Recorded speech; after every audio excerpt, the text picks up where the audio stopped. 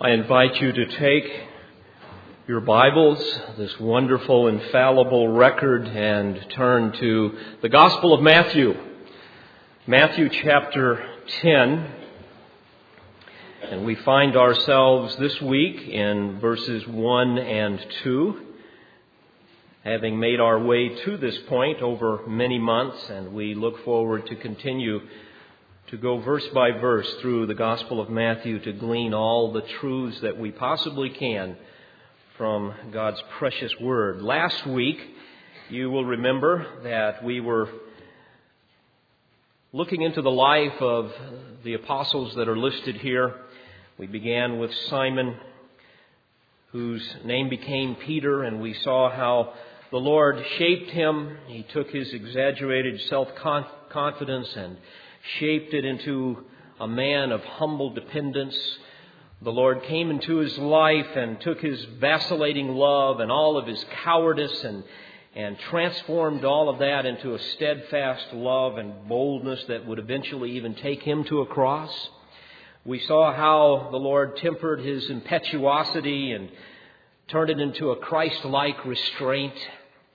And we saw how he became a man of meekness that harnessed all of that zeal with self-control. And then we also looked at the second apostle in the list, Andrew. We saw how that he was a quiet, faithful, humble, behind-the-scenes kind of servant.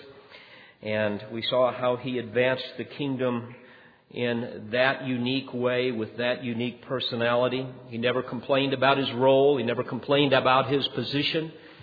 But he was merely a man who was satisfied to serve in obscurity. And now, of course, he is exalted in glory.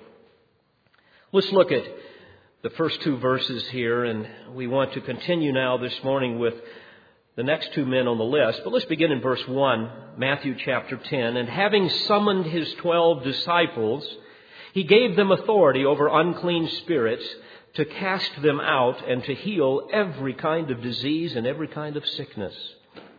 Now, the names of the 12 apostles are these. The first, Simon, who is called Peter, and Andrew, his brother.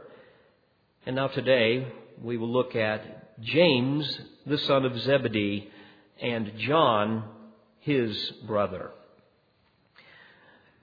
These two men, of course, will round out the first four, and yet I want you to remember that it was primarily Peter, James, and John that were the three that were the most intimate with the Lord, the most intimate companions in that inner circle where the Lord invested himself the most, shaping these men, as he did all of them except Judas, into his glorious image. Examples to all of us. And so as we look at the lives of James and John this morning, I hope you will examine your own hearts and learn much about yourself and the potential that we all have in Christ Jesus. James and John, they were brothers. They were the sons of Zebedee. When I was a little boy, we would play different Bible games with my folks, and I remember one of the questions my dad would ask was, who was the father of the Zebedee boys? And I would sit there and think a minute, and I finally figured that one out. James and John, the sons of Zebedee. They were from a prominent family, and I'm going to summarize much of what we would read in the Scripture. There's some evidence in early church records that Zebedee might have been even a Levite and closely related to the high priest. James, of course, was the oldest of the two, the older brother, and perhaps he thought he should have been the most prominent, but God gave that to Peter, the most prominent of the three, and actually of the 12, as we learned last week. But Scripture would indicate that James was basically second in command next to Peter. Now, while James had many sinful issues that he needed to deal with in his life, as we all do, most of them fell under two rather large categories, broad areas in his life that the Lord needed to deal with, that the Lord needed to shape. And we want to look at these this morning. The first one that we see as we look at the life of James is that he had to learn to rule his emotions rather than them ruling him. Can you identify with that? learning to rule your emotions. In Proverbs 14 and verse 29, we read, "He who is slow to wrath has great understanding, but he who is impulsive exalts folly." And we also read in Proverbs 22 and verse 24 and other passages that we're not even to associate with those that are given to a hot temper, lest we find a snare for ourselves.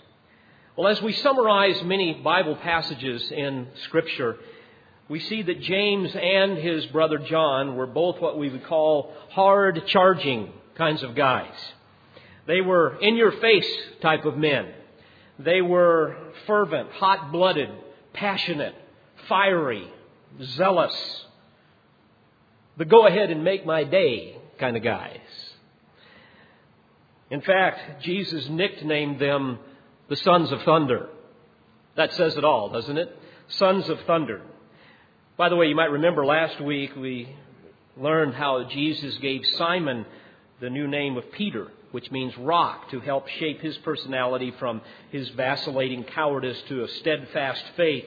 Well, perhaps Jesus did something similar with James and John, calling them sons of thunder, to gently and maybe even humorously admonish them to harness their passions and tone down the rhetoric a little bit. James was impatient. He was outspoken. Very similar to Peter. He was a ready, fire, aim kind of guy. We can see this dangerous and sinful aspect of his character in Luke chapter 9. So let's look at Luke chapter 9. We're going to look at a few passages of Scripture this morning to better understand what God did in these remarkable yet ordinary men. Luke chapter 9.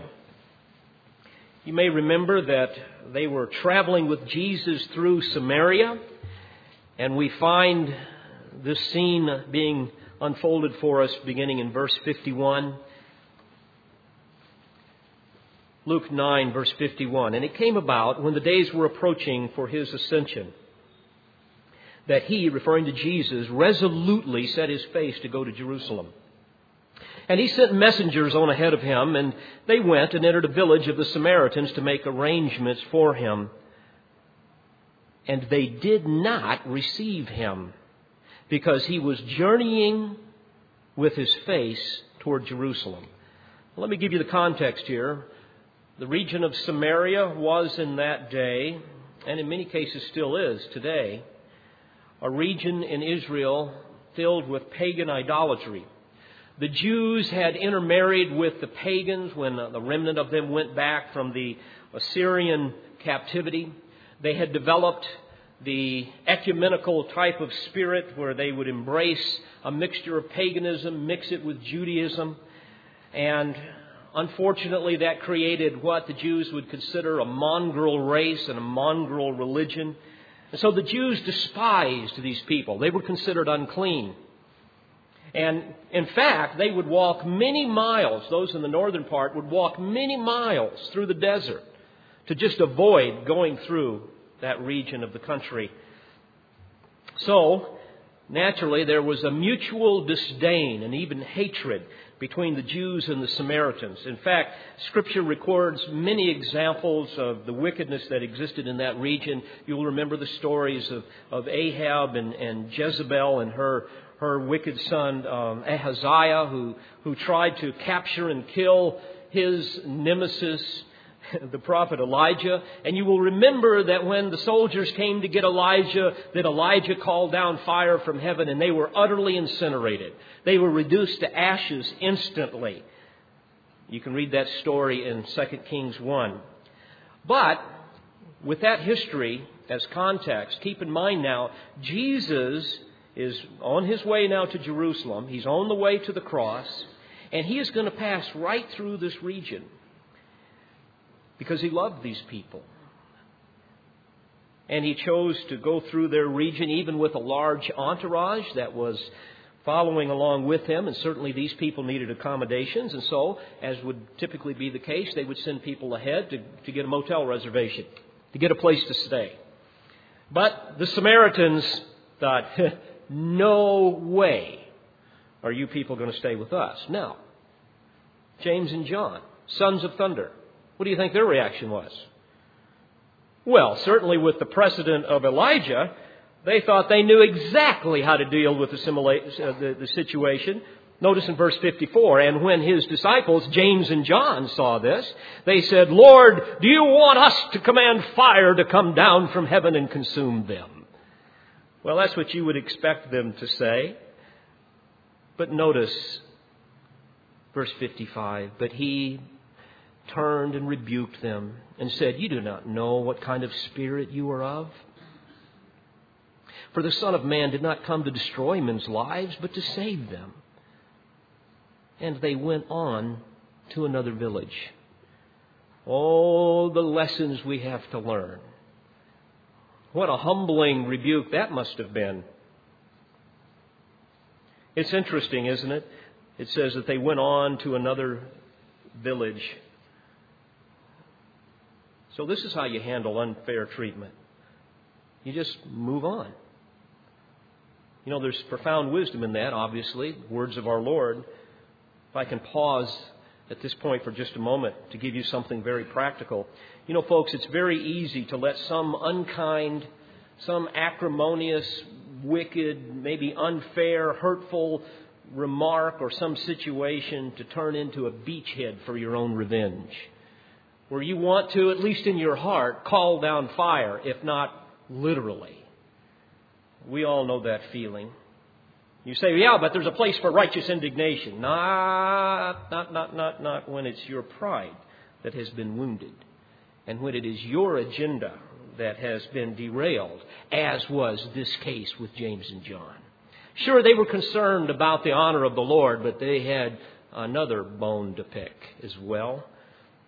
You know, we must all learn to examine our motives, and even with right motives, we need to learn to choose our battles wisely, don't we? You hear me say from time to time, don't throw your dog in every fight. Save him for the big ones. You know, if you throw him in every fight, he'll be too exhausted to fight at all. And then sometimes he'll merely be ignored when he does fight because he's just gained a reputation of being a fighter. So I've learned to choose my battles a lot more wisely as I mature. These gray hairs, I'm sure, have something to do with that. You learn which ones you're willing to die for and which ones you're willing to walk away from. And you know what? Most of them we need to walk away from. We need to move on to another village. You know, we should seldom get angry, but when we must, we want it to be for the Lord's sake and not our own. You know, even when defending the honor of Christ, we must be very, very careful to measure our reactions with the long-suffering nature of the one that we defend, making sure that his honor is our prize and not our own honor.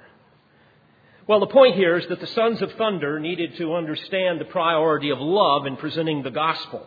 They needed to learn to rule their passions, to bridle their emotions, to somehow harness their zeal and control it with wisdom. You see, this was not a time for judgment. However, by the way, when Jesus comes again, it will be very different. It will be a time for judgment. But it wasn't this time. And they needed to learn that. Remember in John 12, verse 46, Jesus said that he had come to seek and to save. And he says, I have come as a light into the world, that whoever believes in me should not abide in darkness.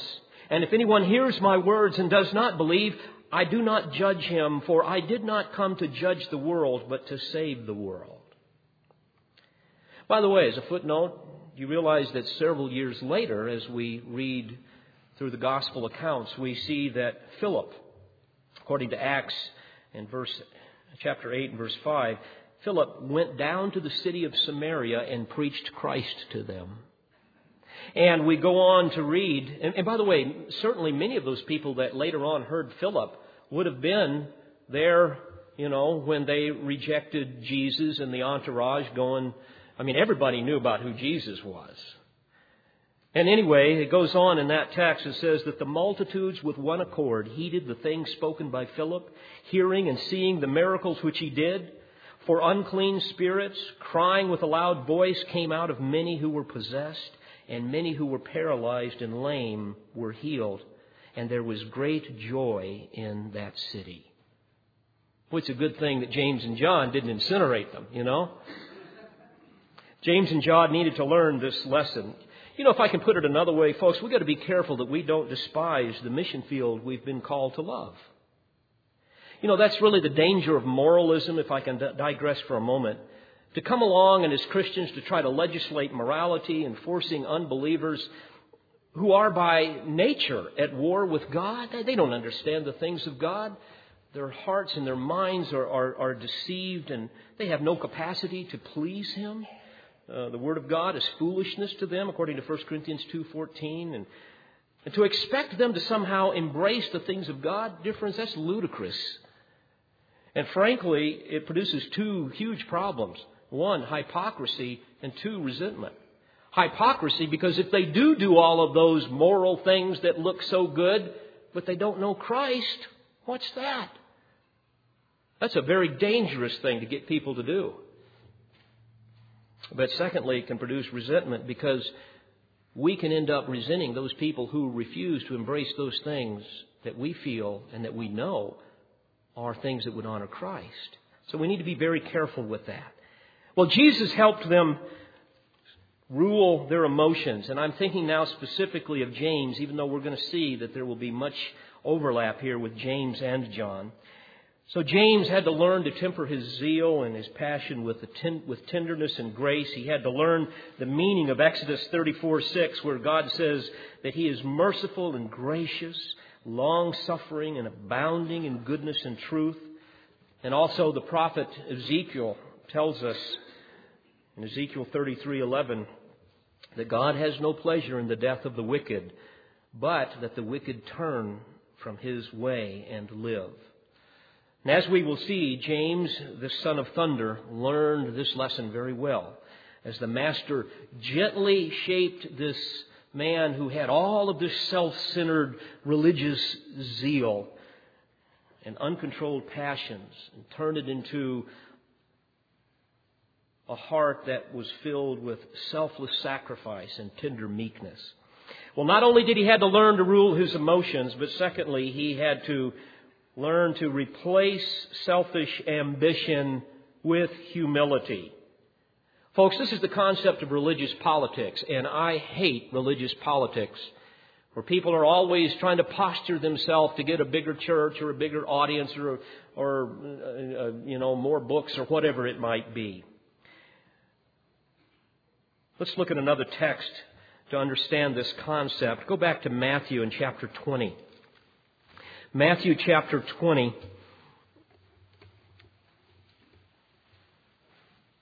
We begin looking at a story here in verse 20. And here is the story where James and John are going to enlist their mother, Salome, to secretly ask Jesus if her sons could sit on his right and left sides when He ascended His throne in the kingdom. Beginning in verse 20 of Matthew 20, then the mother of the sons of Zebedee came down to Him with her sons, bowing down and making a request of Him. And He said to her, "What do you wish?" She said to Him, "Command that in your kingdom these two sons of mine may sit, one on your right side, one on your right, and one on your left." Well, that was a bold request, was it not? But Jesus answered and said, "You do not know what you are asking for. Are you able to drink the cup that I am about to drink?" Referring to that cup of suffering that He would have. And of course, the guys must have been there, and they said to Him, "Yeah, we're able." Oh, yeah, right. Verse 23, He said to them, "My cup you shall drink, but to sit on my right and on my left, this is not mine to give, but it is for those for whom it has been prepared by my Father." And hearing this, the 10 became indignant with the two brothers. So you get the scene. Mom comes along. By the way, in Mark 10, we understand more of the story, but Mom comes along, and we know, by the way, that James and John really put her up to it. But she comes along, and no doubt because of her affluence, certainly she was able to follow Jesus. We read that in the gospel accounts, able to minister to him. And since her sons were part of that inner circle of Peter, James, and John, and since also we know that they had just before that witnessed the transfiguration of Christ, and since Dad was a prominent man, and they were a prominent family, it's easy to assume that somehow because of all of this, we deserve a special place. And so what ends up happening is, out of their pride and out of their selfishness, they seek something that really they did not deserve. Notice what Jesus said in verse 25. But Jesus called them to himself and said, "You know that the rulers of the Gentiles lord it over them, and their great men exercise authority over them. It is not so among you, but whoever wishes to become great among you shall be your servant. And whoever wishes to be first among you shall be your slave. Just as the Son of Man did not come to be served, but to serve and to give his life a ransom for many." Well, this must have been another hard lesson for them to learn. And isn't it interesting that the other men obviously heard this, and it caused strife amongst the apostles. Beloved, again, we must guard ourselves against selfish ambition. You know, it's real easy to, in very subtle and even in our own hearts, justifiable ways, to seek some position of prominence within the church or in wider religious circles. To subtly come along and position yourself so you can be seen by more people, so you can be heard by more people or affirmed by more people. And you'll always know you're doing this because when the applause isn't as loud as you think it should have been, or the audience is smaller than what you think it should have been, you will find yourself secretly offended down deep within your heart, feeling as though something is wrong with you people because I am being overlooked and underappreciated. You know, eventually that type of secret resentment will inevitably become public. Eventually it will come out. And when it does, fellowship will be broken, just as it happened here in this case. In verse 24, and hearing this, the 10 became indignant with the two brothers. Now, I have to quickly add, no doubt they secretly desired the same thing. You know, they probably wanted to be, on the right and the left hand too, so probably their displeasure was fueled by their own jealousy. And by the way, whenever you see jealousy in Scripture, you will always see some other words with it: pride and strife. It's always going to be there. You know, it's fascinating, but just to show you how normal these guys were, and I say normal in the sense of sinful, where we can all kind of identify with that, and we, this silly debate, do you realize that this silly debate about who should be first in the kingdom continued to be a hot topic among them all the way up to the Last Supper? I mean, these guys had a lot to learn. But isn't it wonderful to see how God in His grace lovingly shapes men, and as we can see, even women, to be used for His sake. Well, James, along with all the rest, needed to jettison their selfish ambition and replace it with humility. And certainly we know that Peter had to learn that as well. We talked about that last week. In fact, if you remember the passage in 1 Peter 5:5, remember where Peter warns the persecuted saints of this very thing. And he tells them, "You younger men," and he's probably thinking back of these scenarios with all of his buddies, James and John and himself. "You younger men, likewise, be subject to your elders. And all of you," in other words, everybody in the church, all of you, he says, "clothe yourselves with humility." It's interesting in the Greek, clothe yourselves is a Greek term that means to tie on something with a knot. And it was a reference to what slaves would do when they would put on a work apron to begin to humbly serve. And so he says, clothe yourselves with humility toward one another, for God is opposed to the proud, but He gives grace to whom?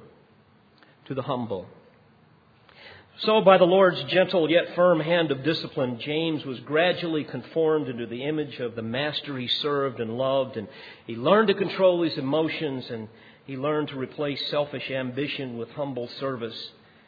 And Acts chapter 12, verses 1 through 3, records the final chapter in James's life. There we read, "Now about that time Herod the king stretched out his hand to harass some from the church. Then he killed James, the brother of John, with the sword," which means he was beheaded. "And because he saw that it pleased the Jews, he proceeded further to seize Peter also." So we read that James was the first of the 12 to be killed for his faith. You recall the story, though. Peter escaped. You remember that. And Herod Agrippa the first, who was the nephew and successor of Herod Antipas, who had killed John the Baptist and put Jesus on trial. Herod Agrippa, who did this, was later on eaten by worms, remember, in the amphitheater. I've been to that place, saw where it happened there. You read about it in Acts 12. But there's a fascinating principle that we see threaded through all of these glorious stories, and that is that God loves to shape people who are willing to humble themselves in obedience before Him. It's fascinating to read Eusebius, who was an early church historian. He gives an account of James's execution that came from Clement of Alexandria. And this is a great illustration of how God shaped this dear brother in Christ, James, into something very different than what he once originally was. There we read, and I quote, and this is Clement now of Alexandria speaking. Clement says that the one who led James to the judgment seat, when he saw him bearing his testimony, was moved and confessed that he was himself also a Christian. So in other words, this one that turned him in and takes him to the judgment seat comes to a saving knowledge of Christ because James continues to testify boldly. And he goes on to say, "They were both, therefore," he says, "led away together, and on the way he begged James to forgive him. And James, after considering a little, said, 'Peace be with you.' And he kissed him. And thus they were both beheaded at the same time." Friends, don't you see the amazing power and the love of Christ now manifested in this seasoned and controlled old apostle? Actually, he wasn't that old when he died, but he had certainly matured. A man who testified boldly and even led others to the Savior right up to the very end. John MacArthur summarized his life so poignantly in his book, 12 Ordinary Men, that I would recommend you all to read. There he says, and I quote, "James wanted a crown of glory. Jesus gave him a cup of suffering. He wanted power. Jesus gave him servanthood. He wanted a place of prominence, and Jesus gave him a martyr's grave. He wanted to rule, and Jesus gave him a sword, not to wield, but to be the instrument of his own execution." End quote. And now, friends, James is in the presence of the Lord. All of the shaping process is over. And he stands in His presence blameless with great joy. What about his brother John? Well, again, he was the youngest of the two. The second part of the dynamic duo. The other son of thunder who shared the same traits as big brother. He, by the way, of course, is the human author of the Gospel of John and the three epistles of John, 1st, 2nd, 3rd John, and also the Revelation, the final book in the Bible. And we know that next to Luke and Paul, the Holy Spirit inspired him to write more of the New Testament than anyone else. This, of course, provides us with much information that helps us accurately assess the ways Jesus shaped His life. He was commonly referred to as the Or I should say, he commonly referred to himself as the disciple whom Jesus loved. It's interesting. He's giving Christ the glory for loving such a man. And even in his gospel, he never mentions himself by name. He never exalted himself. That's very different than many self-seeking servants who are quick to tell you their academic pedigrees and list of accomplishments, or the organizations to which they belong to somehow impress you. But John never drew attention to himself. In fact, when we read the accounts of John, we see that it was always Peter that did the talking, and John was somehow behind the scenes there. In fact, the first reference he made of himself was in John 13:23. There we read, "Now there was leaning on Jesus' bosom one of his disciples whom Jesus loved." Now, I want to clarify something. It's interesting. If you look at medieval art, you will see how they unfortunately pick up on this tender, loving side of John and that alone. And they distort it, unfortunately, and they often portray him as some docile, kind of effeminate sissy. And I resent those types of caricatures. They portray him as a man that is staring at Jesus with a sentimental, kind of self-effacing gaze type of thing. And friends, nothing could be further from the truth. Like all fishermen of that day, this man was a rugged outdoorsman. He was not some scrawny, pusillanimous wimp like he's often betrayed or depicted. Sadly, men of that kind of demeanor betray a heart of self-worship, and frankly, such idolatry is a life-dominating sin because it blurs the God-intended distinctions between maleness and femaleness, and thus violates God's purposes in manhood. And again, such a caricature of John is most unfortunate. In fact, in 1 Corinthians 6:9, it's very, very clear there and in other texts that the effeminate and homosexuals shall not inherit the kingdom of God. No, you see, John was a son of thunder, a robust, vigorous man of the sea. In fact, he was a man that outlived all of the apostles. He was not a passive man, but an aggressive man, even to a fault. Zealous, ambitious, unyielding. He was self-assertive, traits that Jesus gradually brought into balance so that he could be used for his glory. By the way, isn't it interesting how often God takes our greatest weakness and turns it into one of our greatest strengths? That's what he did with John. Like his brother, the Lord had to shape him so that he could rule his emotions and also to replace his selfish ambition with humility. But I want to focus on another aspect of John that I find very helpful. The Scriptures provide for us some remarkable insight into this tenderizing process in John's life.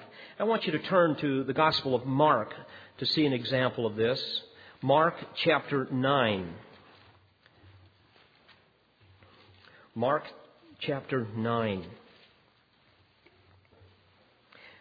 And the context here is that Peter, James, and John have just witnessed the amazing transfiguration of Christ. Notice the end of verse 2. And he, referring to Jesus, was transfigured before them. And his garments became radiant and exceedingly white, as no launderer on earth can whiten them. The fascinating thought. Imagine this, folks. The Lord Jesus Christ peels back his flesh and he exposes the resplendent light of his Shekinah and the very essence of God whenever he materialized himself. They saw it. It was right before their eyes. By the way, the word transfigure comes from a Greek word metamorpho. We get our word metamorphosis from that. And it has the idea of causing the inside reality of something to be manifested outwardly so that it becomes outwardly visible. In fact, in Romans 12:2, we read the same word there where it says that we're to be transformed by the renewing of our mind. In other words, through the power of the Scripture, through the truth of the Word of God, believers can begin to manifest on the outside like a metamorphosis, like a caterpillar, as some of the kids call it, turns into a butterfly. All right? We begin to manifest on the outside who we really are on the inside, rather than people seeing something that's not who we really are. And who we really are on the inside are people that have been clothed in the righteousness of Christ, to glorify Christ. And so anyway, James and John and Peter saw this. And what's interesting, as he materialized himself before them, and they saw His majesty and His power, a foretaste of their own glory someday, they must have been overwhelmed, and obviously they were. Notice what else the text says. If that wasn't enough, it says in verse 4, and Elijah appeared to them along with Moses, and they were talking with Jesus. Can you imagine that? And Peter answered and said to Jesus, Rabbi, it is good for us to be here, and let us make 3 tabernacles, one for you and one for Moses and one for Elijah. For he did not know what to answer, for they became terrified. So this must have been a rare moment for these guys not to know what to say. All 3 of them standing there, absolutely in awe of what they were seeing. And if that wasn't enough, look at verse 7. Then a cloud formed, overshadowing them, and a voice came out of the cloud. This is my beloved Son. Listen to him. Now, folks, here's what's interesting. Such an experience, which would have certainly been terrifying as well as exhilarating beyond words, would make you want to do something. What's that? You'd want to go tell everybody, right? You would absolutely, it's like you could not wait to go and say, you're not going to believe what I just saw. Sit down. But it's interesting. God had different plans. Look at verse 9. And as they were coming down from the mountain, He gave them orders not to relate to anyone what they had seen until the Son of Man should rise from the dead. Oh my goodness. What does this mean? And they seized upon the statement, discussing with one another what rising from the dead might mean. Now, folks, get the scene. They have just been absolutely blown away with what the Lord has shown them. And now they can't tell anybody until Christ rises from the dead. Now remember, we are all, as people, folks that like to believe what we want to believe, right? Sometimes it has no resemblance to what the truth is. We want to believe what we want to believe. Well, what did they want to believe? They wanted to believe that Jesus was going to set up the kingdom and that they were going to get to, reign with Him. The Romans were out. Jesus was in. The earth was going to be renovated. They thought that what we know is going to happen at the second coming was going to happen now. So what's the stuff about rising from the dead? They didn't understand that. You see, they were convinced that they were on the inside track and that they were going to somehow get the chief seats in the kingdom. They were vying for that in their heart. And they must have thought, now wait a minute, the Lord's only got a right and a left side and there's 3 of us. I wonder which guy's out. Those things had to have been going on in their heart and in their mind. And certainly this is what fueled all of this debate. Who's going to be the greatest amongst us? By the way, may I digress again for a moment? Folks, every spiritual mountaintop experience has the potential to breed pride and elitism. Every great blessing has the potential to incite great arrogance within us. It's much easier when something God does in our hearts that is great and glorious. It's much easier for us to become proud than to become humble because of what has happened. So we need to guard ourselves against that. But notice what happens later on in verses 33 and following, given that context. And when they came to Capernaum, and when He was in the house, He began to question them, what were you discussing on the way? Now, folks, what we know from this passage and others, what they were discussing on the way is who's going to be first in the kingdom. All right? And this reminds me of how my kids used to be. Verse 34. But they kept silent, for on the way they had discussed with one another which of them was the greatest. In other words, many times, you'd ask them, what were you just talking about? Nothing. That's what's going on. And then he does something, knowing what's in their hearts, knowing that he has to shape them. Notice what he does. Verse 35. And sitting down, he called the 12. Don't you just see the Lord? It's kind of like all of a sudden he goes over to a log sitting there and he says, guys, come here a minute. So he sits down and he says to them, if anyone wants to be first, he shall be last of all and servant of all. And taking a child, by the way, he was probably, since he was in Capernaum and he was in the house, which was been Peter's house, probably one of Peter's kids. He takes a child, he set him before them, and taking him on his arms, he said to them, whoever receives one child like this in my name receives me, and whoever receives me does not receive me, but him who sent me. Now, this is what is really fascinating. Notice what John says. Now, by the way, this is the only time in the Synoptic Gospels where John is recorded to speak alone. The only time. Something remarkable now is occurring in John's heart as he just finished observing, what Jesus said and what he did. And again, Jesus didn't give him a thunderous rebuke, but a gentle rebuke. Look what happens here. John said to him, verse 38, Teacher, we saw someone casting out demons in your name, and we tried to hinder him because he was not following us. Now, why did he say that? Like, man, that looks like a non sequitur, doesn't it? Like that doesn't fit. Where in the world did that come from? Well, folks, let me tell you. I believe that John was convicted over his elitism. John was beginning to recognize his ungodly proclivity to be sectarian. He began to see his bigotry and his narrow-mindedness and his intolerance. Us four, no more, bar the door type of attitude. You see, he didn't suddenly change the subject.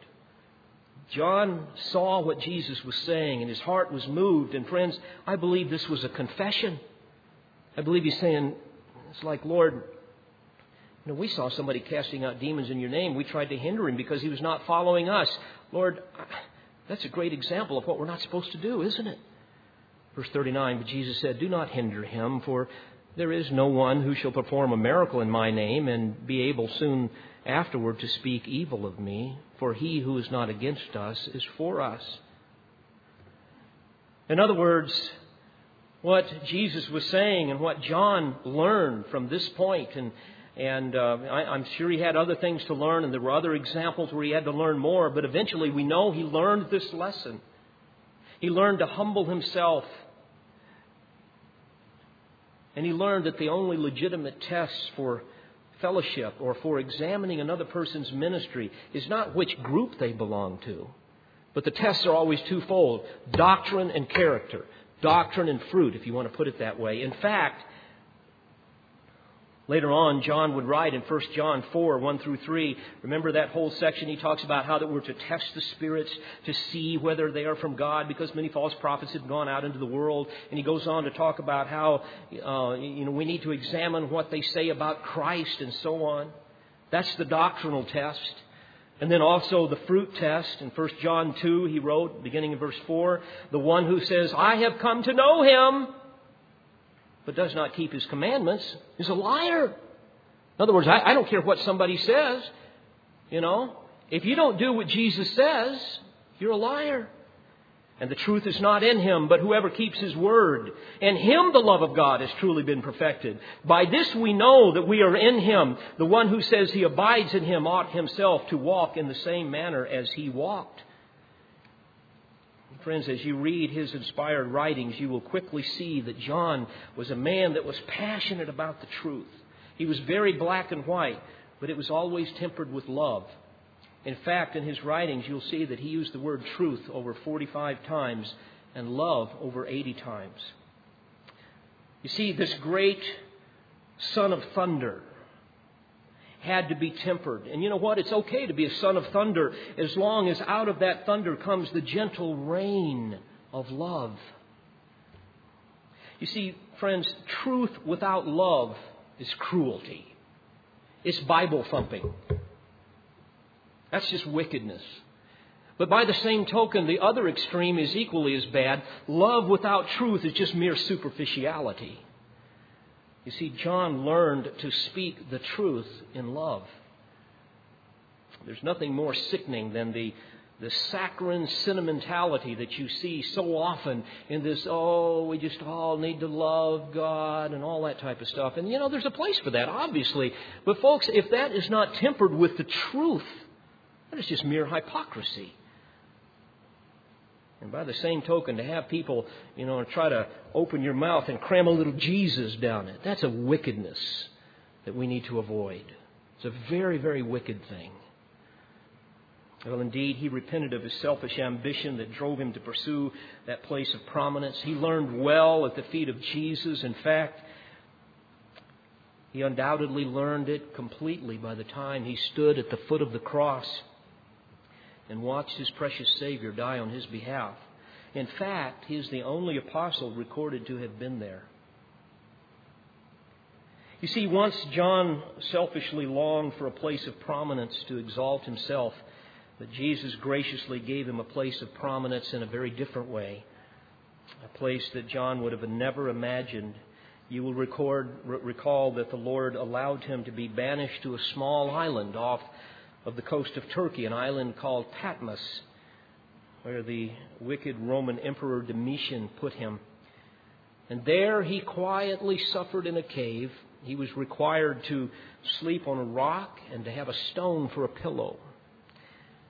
But, beloved, it was there in that place of prominence from God's perspective that the Lord exalted him to a position that he would have never imagined.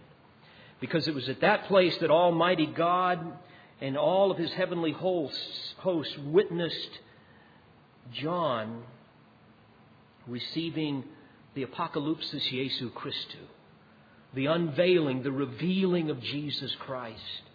There was that place of prominence that God had for him just before the prominence that he now has in glory.